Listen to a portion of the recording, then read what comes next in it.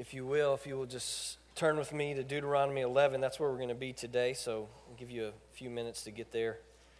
We're going to try to cover the whole chapter, so we're going to hit big chunks of 32 verses. Some we're going to skip over, and you can talk about in your small groups.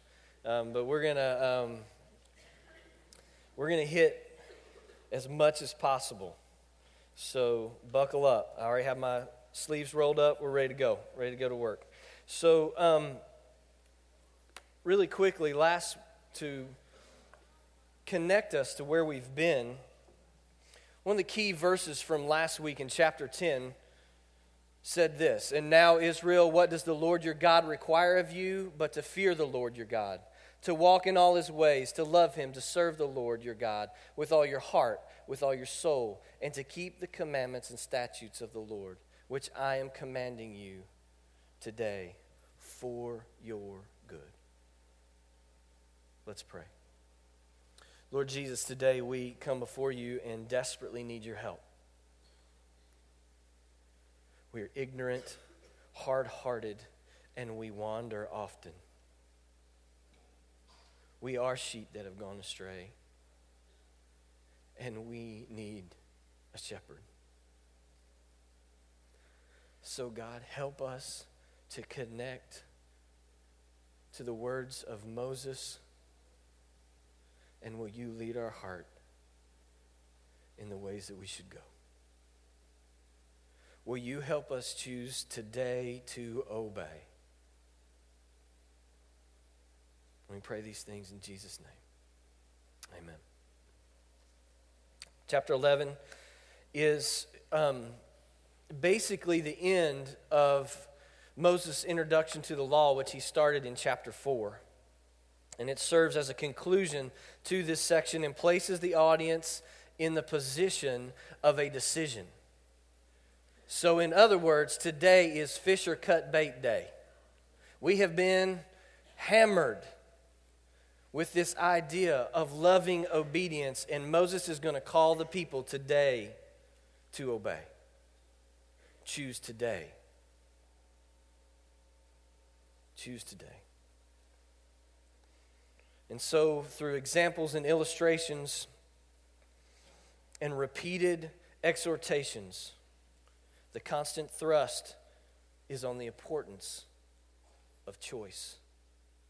The benefits of a right choice and the disasters of a wrong one.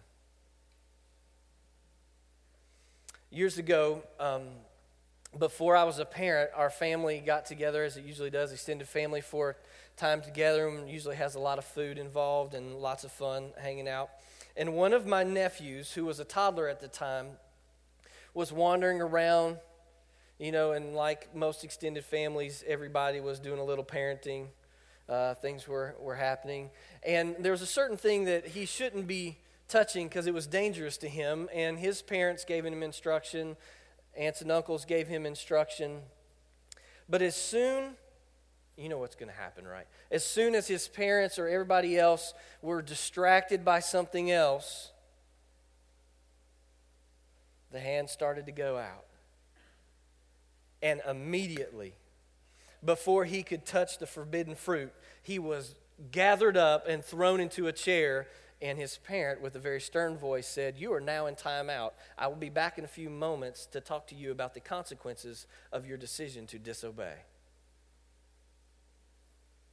And in that instant, with great concern and anxiousness about what was coming, he looked at his mom and said, "But I don't want the consequences."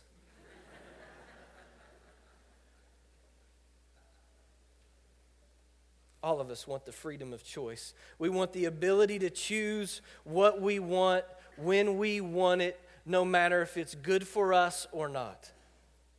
But just like a toddler, we don't want the consequences when we choose to disobey. Yet the consequences and the discipline that comes to a child's life from a loving parent are put there in order to educate. When we think of the idea of discipline, we think about all its negative values, its connotations, its effects. However, the discipline of God is the education of God. He teaches his people both by gracious acts on their behalf and on acts of judgment. Writer of Hebrews says this, and have you forgotten the exhortation that addresses you as sons? My son, do not regard lightly the discipline of the Lord, nor be weary when approved by him. For the Lord disciplines the one he loves and chastises every son whom he receives. For the moment, all discipline seems painful rather than pleasant, but later it yields the peaceful fruit of righteousness to those who have been trained by it. Discipline is a loving act that is to produce in us a righteousness that changes how we live in the future.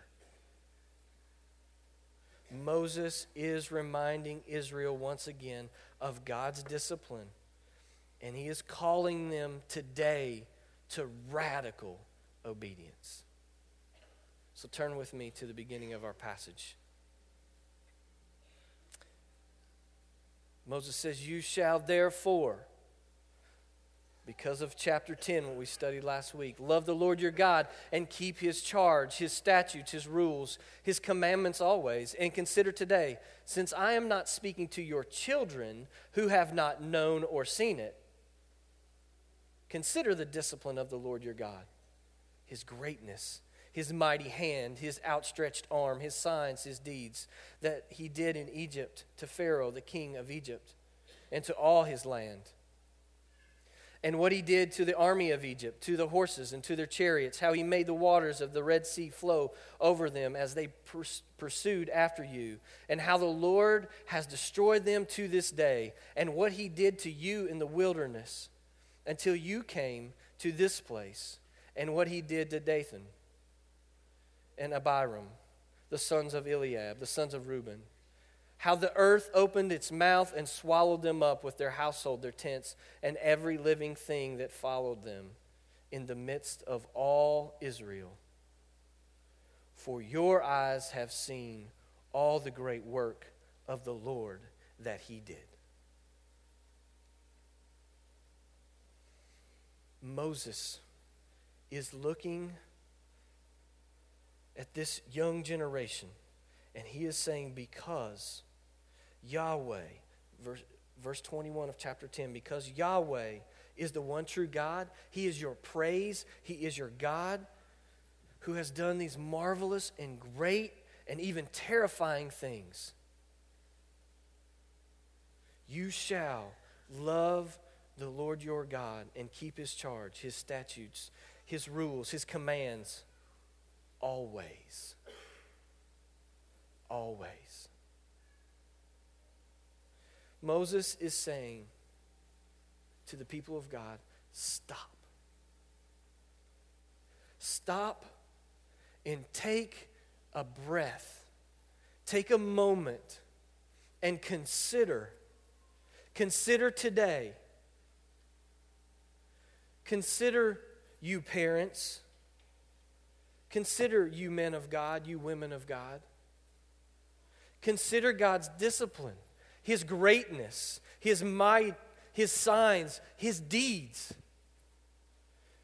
Think for a moment about what your eyes have seen. All the great works the Lord has done. You saw them. And Moses uses this constant repetition of these ideas and words and phrases to coalesce the message of Deuteronomy. It's almost like a machine gun effect throughout the chapter. He's just going to go, and he's doing that to mark the intensity of the Lord's desire to remold his people and to plant into their minds the necessity of total allegiance. Total allegiance to him. It's just got a hammer-like repetitive style And Moses is saying continually, choose today to obey. Choose today to obey. You can say that. Choose today to obey. If you get nothing else from the rest of our time together, you should walk out of here eating lunch today, looking at the menu and saying, choose today to obey.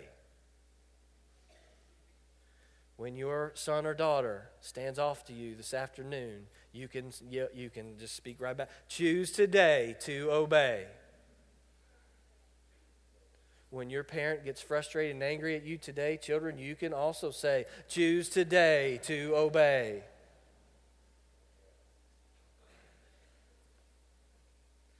But listen to me. The context of this passage is vital. Moses is talking to the younger generation of Israel. For the previous generation has what? We've learned. They've died off. They've been wandering around the desert for 40 years, and the disobedient generation is gone. The members of his audience were the children of the Exodus. The children of the Passover who had grown up in the desert and were now leading their own families. These were the 40, 50-year-olds. They had their own kids, their own families.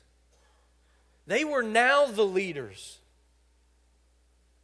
And Moses is looking at them and he is calling them out. These were not just those that had heard of the Passover or the Exodus. These were the children saved by the mighty acts of God. Listen to this. I'm going to read Exodus 12. Let me just read this to you really quickly. Then Moses called all the elders of Israel and said to them, verse 21, go and select lambs for yourselves according to your clans and kill the Passover lamb. Take a bunch of hyssop and dip it in the blood that is in the basin and touch the lintels in the two doorposts with the blood that is in the basin. None of you shall go out of the door of his house until the morning, for the Lord will pass through to strike the Egyptians, and then he sees the blood on the lintel and on the two doorposts, and the Lord will pass over the door and will not allow the destroyer to enter your homes to strike you. You shall observe this rite as a statute for you, for your sons forever. And when you come into the land that the Lord will give you, as he has promised, you shall keep this service. And when your children say to you, what do you mean by this service? You shall say, it is the sacrifice of the Lord's Passover. For he passed over the houses of the people of Israel in Egypt when he struck the Egyptians, but spared our houses. And the people bowed their heads and they worshiped. Moses is saying, remember what happened. Remember. And Moses points to say, remember, verse 3. He says, do you remember what God did for you? Do you remember how he delivered you from slavery from the Egyptians? How he fought for you? How he destroyed their armies? In verse 5, do you remember what he did for you and to you in the wilderness? 40 years. Do you remember? And then in verse 6, he says, do you remember those who rebelled? Do you remember them? Do you remember their consequences? You should. For number 16, it's very clear what happened. They rebelled against God's chosen one. They rebelled against God's plan. And the earth opened up and swallowed them and everyone with them. 2 complete families, multiple generations, tents, animals, everything.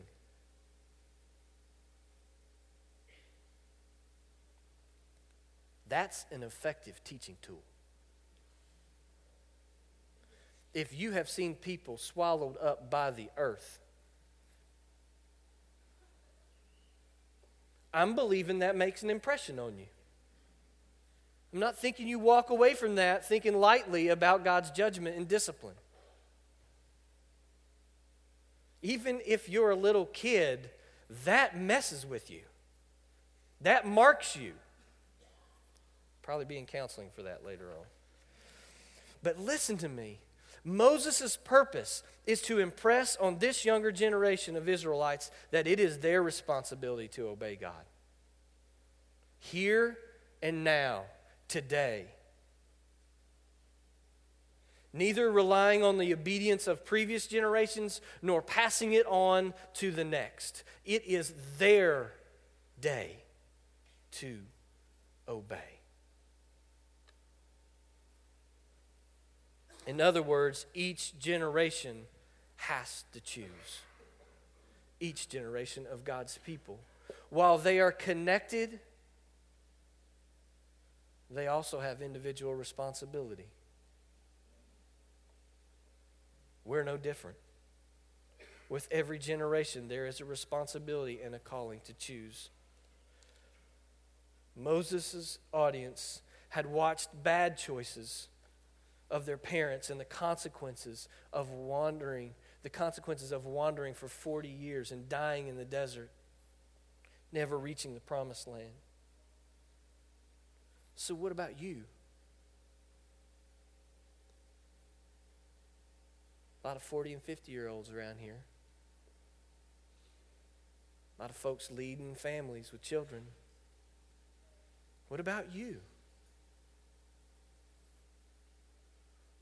What have you seen? Consider your experience of God, what you have seen with your own eyes. Whether you have seen in the generation before you the blessings of a life of obedience, or whether you have seen the consequences of disobedience. Remember, learn, choose today for yourself to live in loving obedience to a loving God. Can we just step out for 1 second? And I want you to think about something. Consider today what you're laying before the next generation in this room. In your home.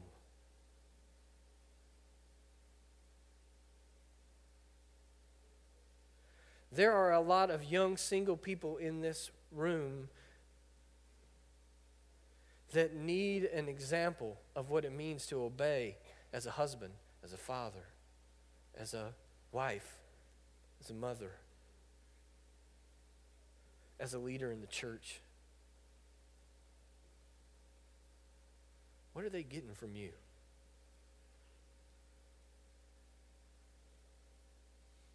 What are the kids that God has blessed you? You know, we easily say that children are a blessing from the Lord.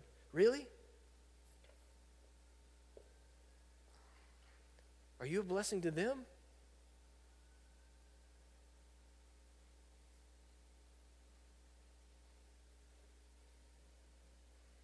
How will you be used in the hand of God to educate the next generation about the beauty of a life of obedience? What will be your legacy? Will it be blessing or will it be curse?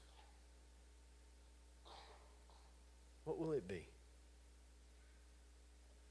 See, God's purpose in the Exodus was still directly relevant to those gathered on the plains of Moab. God not only brought his people out of the land of slavery, but he intended to bring them into the promised land, a place of blessing. But there would be a proper way to live in the land. And Moses has been preparing them for that. They must be prepared. So Moses goes on in our passage and he says, "You shall therefore keep the whole commandment that I command you today, that you may be strong and go in and take possession of the land that you are going over to possess, and that you may live long in the land that the Lord swore to your fathers to give to them and to their offspring, a land flowing with milk and honey. For the land that you are entering to take possession of, it is not like the land of Egypt, from which you have come, where you sowed your seed and irrigated it like a garden of vegetables. But the land that you are going over to possess is a land of hills and valleys, which drinks water by the rain from heaven, a land that the Lord your God cares for. The eyes of the Lord your God are always upon it, from the beginning of the year till the end of the year." Moses, once again, with his rapid fire and hammer-like work, calls the people to follow his commands fully. There's no opt-out. There's no, well, I kept part of it. Or, that's just too hard, I'm out. It's either obey or rebel. Those are your two options. Not sorta, kinda. Here's an amazing thing that he does. He gives them another illustration. The vast gap between the limited blessings that come from human ingenuity and not obeying God, and the blessings that come from God's hand, his gracious provision and blessing to those who will obey. And he pits them against each other. You see, in the land of slavery, blessings are achieved by toil and hard work and are limited. Fruit and crops could be produced. They could be produced from planted seeds, but only through irrigation and artificial means. But in the promised land, blessing came by a gift from heaven, an endless supply of gracious provision. Those who lived in this land would not be dependent on human ingenuity, but on the provision of God, endless and abundant. The moral lesson, Christopher Wright says, is obvious. If you need rain to survive, and if God sends rain, then you would be well advised to faithfully obey the commands of God and to maintain covenant love, loyalty, and service. It's not rocket science. If God has what you need, why would you buck him? Why would you fight him? Why wouldn't you lovingly obey?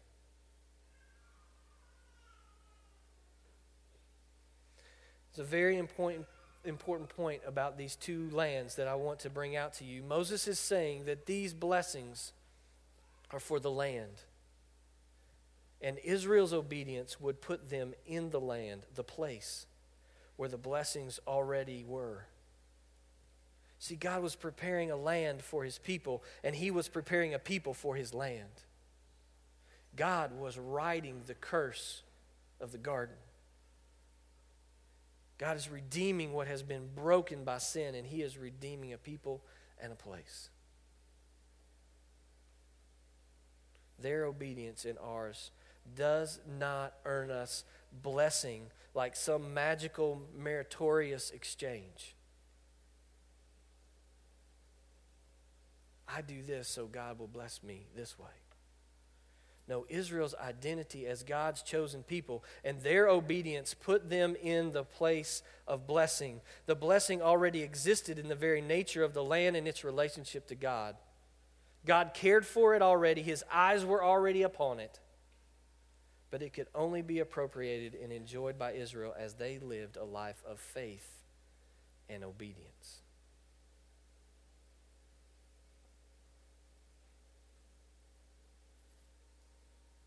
Not very different. This is a recurring theme throughout Scripture. This is the story of God. God prepared a perfect place, and he put man in it. Man rebelled and was cast out of a place of blessing by the curse, a curse that brought death and toil. God prepares a place of promised land of milk and honey, and chooses a people and redeems them and prepares them for the land, yet they rebel. God promises to send a Savior to redeem a people for his very own possession and build a place for them. And one day they will inhabit that place of restoration, a place of blessing, a place where he dwells with his people. And he has called his people to prepare themselves for his return when he will lead them to that place. They are to live now a life of faith and obedience. In verse 13 and 14, Moses draws their attention once again toward the connection of obedience and blessing. If you will indeed obey, love, serve God, he will give. He will give lavishly. He will give generously. But, verse 16 and 17, take care lest your heart be deceived, and you turn aside and serve other gods and worship them. Then the anger of the Lord will kindle against you, and he will shut up the heavens so that there will be no rain, and the land will yield no fruit, and you will perish quickly off the good land that the Lord is giving you. Warning. Warning. When you enter God's blessing, be careful that you remember, that you stay faithful to the one true God, your praise and your God. Be careful not to pay homage or attribute the blessings in your life to idols or false gods or personal ingenuity. For if you do, the anger of the Lord will be kindled against you. God will shut up the heavens, his blessings will cease, and you will perish. The people of God were once again to recognize that the Lord is the giver of all good things, that he is the God of blessing, that he gives graciously and abundantly. If they failed to do so, they would learn the hard way once again, and they would repeat history. God does not respond to us in just graciousness. He responds to us in justice as well. Obedience puts us in the place of blessing, and disobedience places us in the place of discipline and judgment.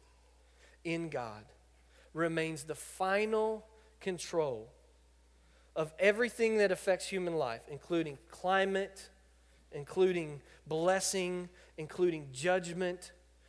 Yahweh, the one true God, is just, he is sovereign, he is providential. So choose today to obey.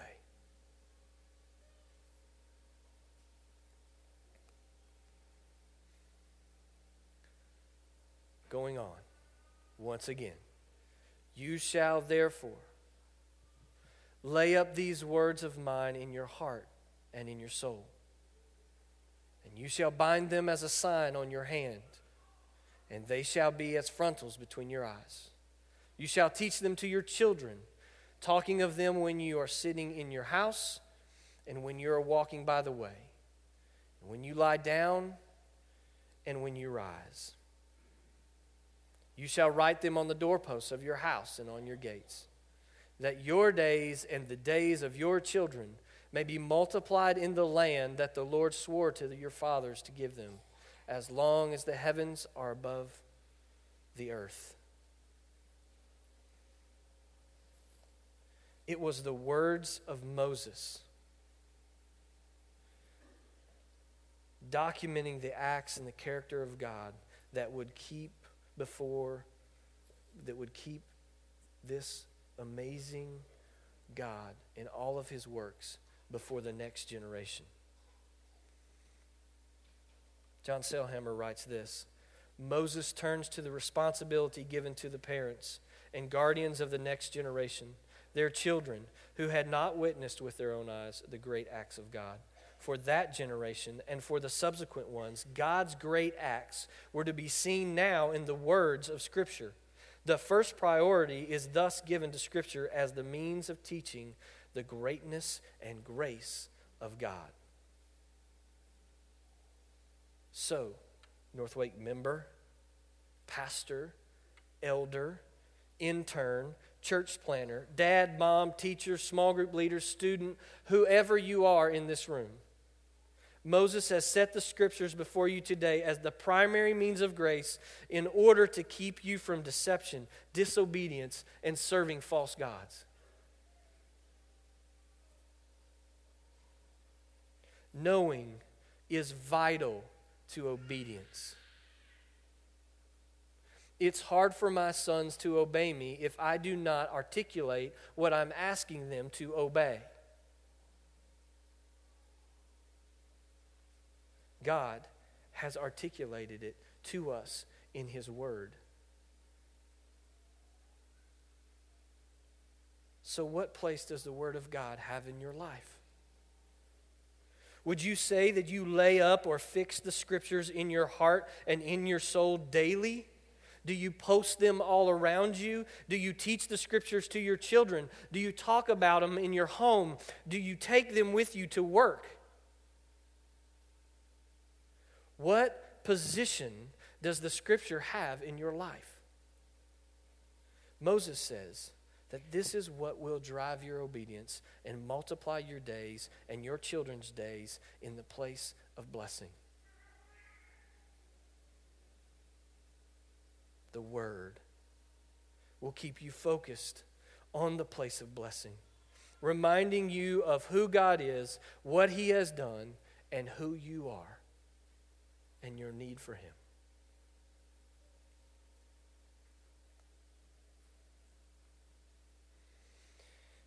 In 2 Timothy, the Apostle Paul tells Timothy that in the last days there will be people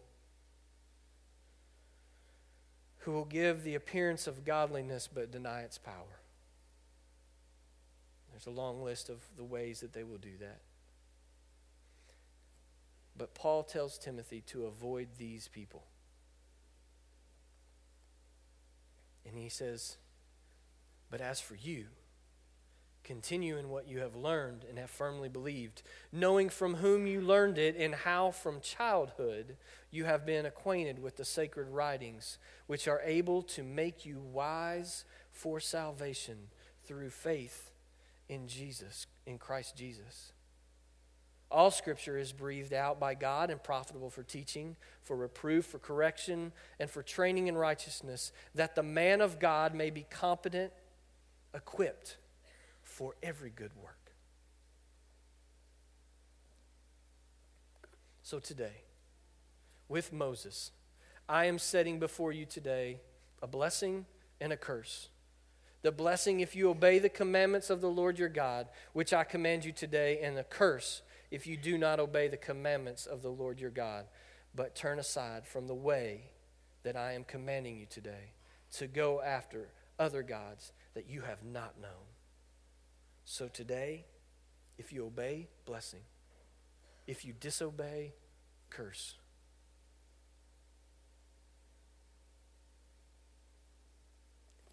But listen, here's the beauty of the gospel. When you were under the curse, in slavery to sin, sentenced to death, God sent His one and only Son, Jesus, to live a perfect life of obedience that you could not live, but God demands. And this sinless Savior became your sin offering. He became your Passover lamb. His blood can save you from the judgment of God. He became your exodus. In His death and His resurrection, He parted the sea of enmity that separated you from God. And all of this can be yours and is yours by the power of the Spirit through faith. Placing your faith in Christ and giving Him your full allegiance puts you in the place of God's blessing, a place where you can walk in loving obedience to a loving God. So will you consider today what your eyes have seen? All the great and mighty works of the Lord and what He has done. His mighty hand, His outstretched arm, His signs, His deeds, what He has done.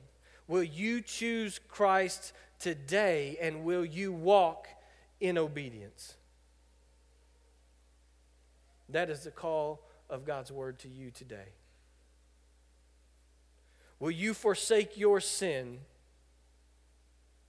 believe on Christ, and walk in obedience? God is preparing you for a place. And He is calling you to be holy as He is holy. But the beautiful gift of the gospel is that He has done it all for you. And all you have to do is walk in faith and obedience. And He will bless you beyond measure, beyond anything you can imagine. So today, as we respond to His word, there are two ways set before you today. One that leads to blessing, and the other curse. Please take time and consider today. Consider today. Today is the day to obey. Let's pray. Lord Jesus, as we meditate on your word and we ask you to move upon us, God, we ask, by your Spirit and by the power of your word, would you transform us? Will you humble us? Will you help us confess our sin and repent of it and turn from it, that we might walk in obedience to you? 2 Peter tells us that you have given us everything we need for life and godliness. Help us to walk in faith.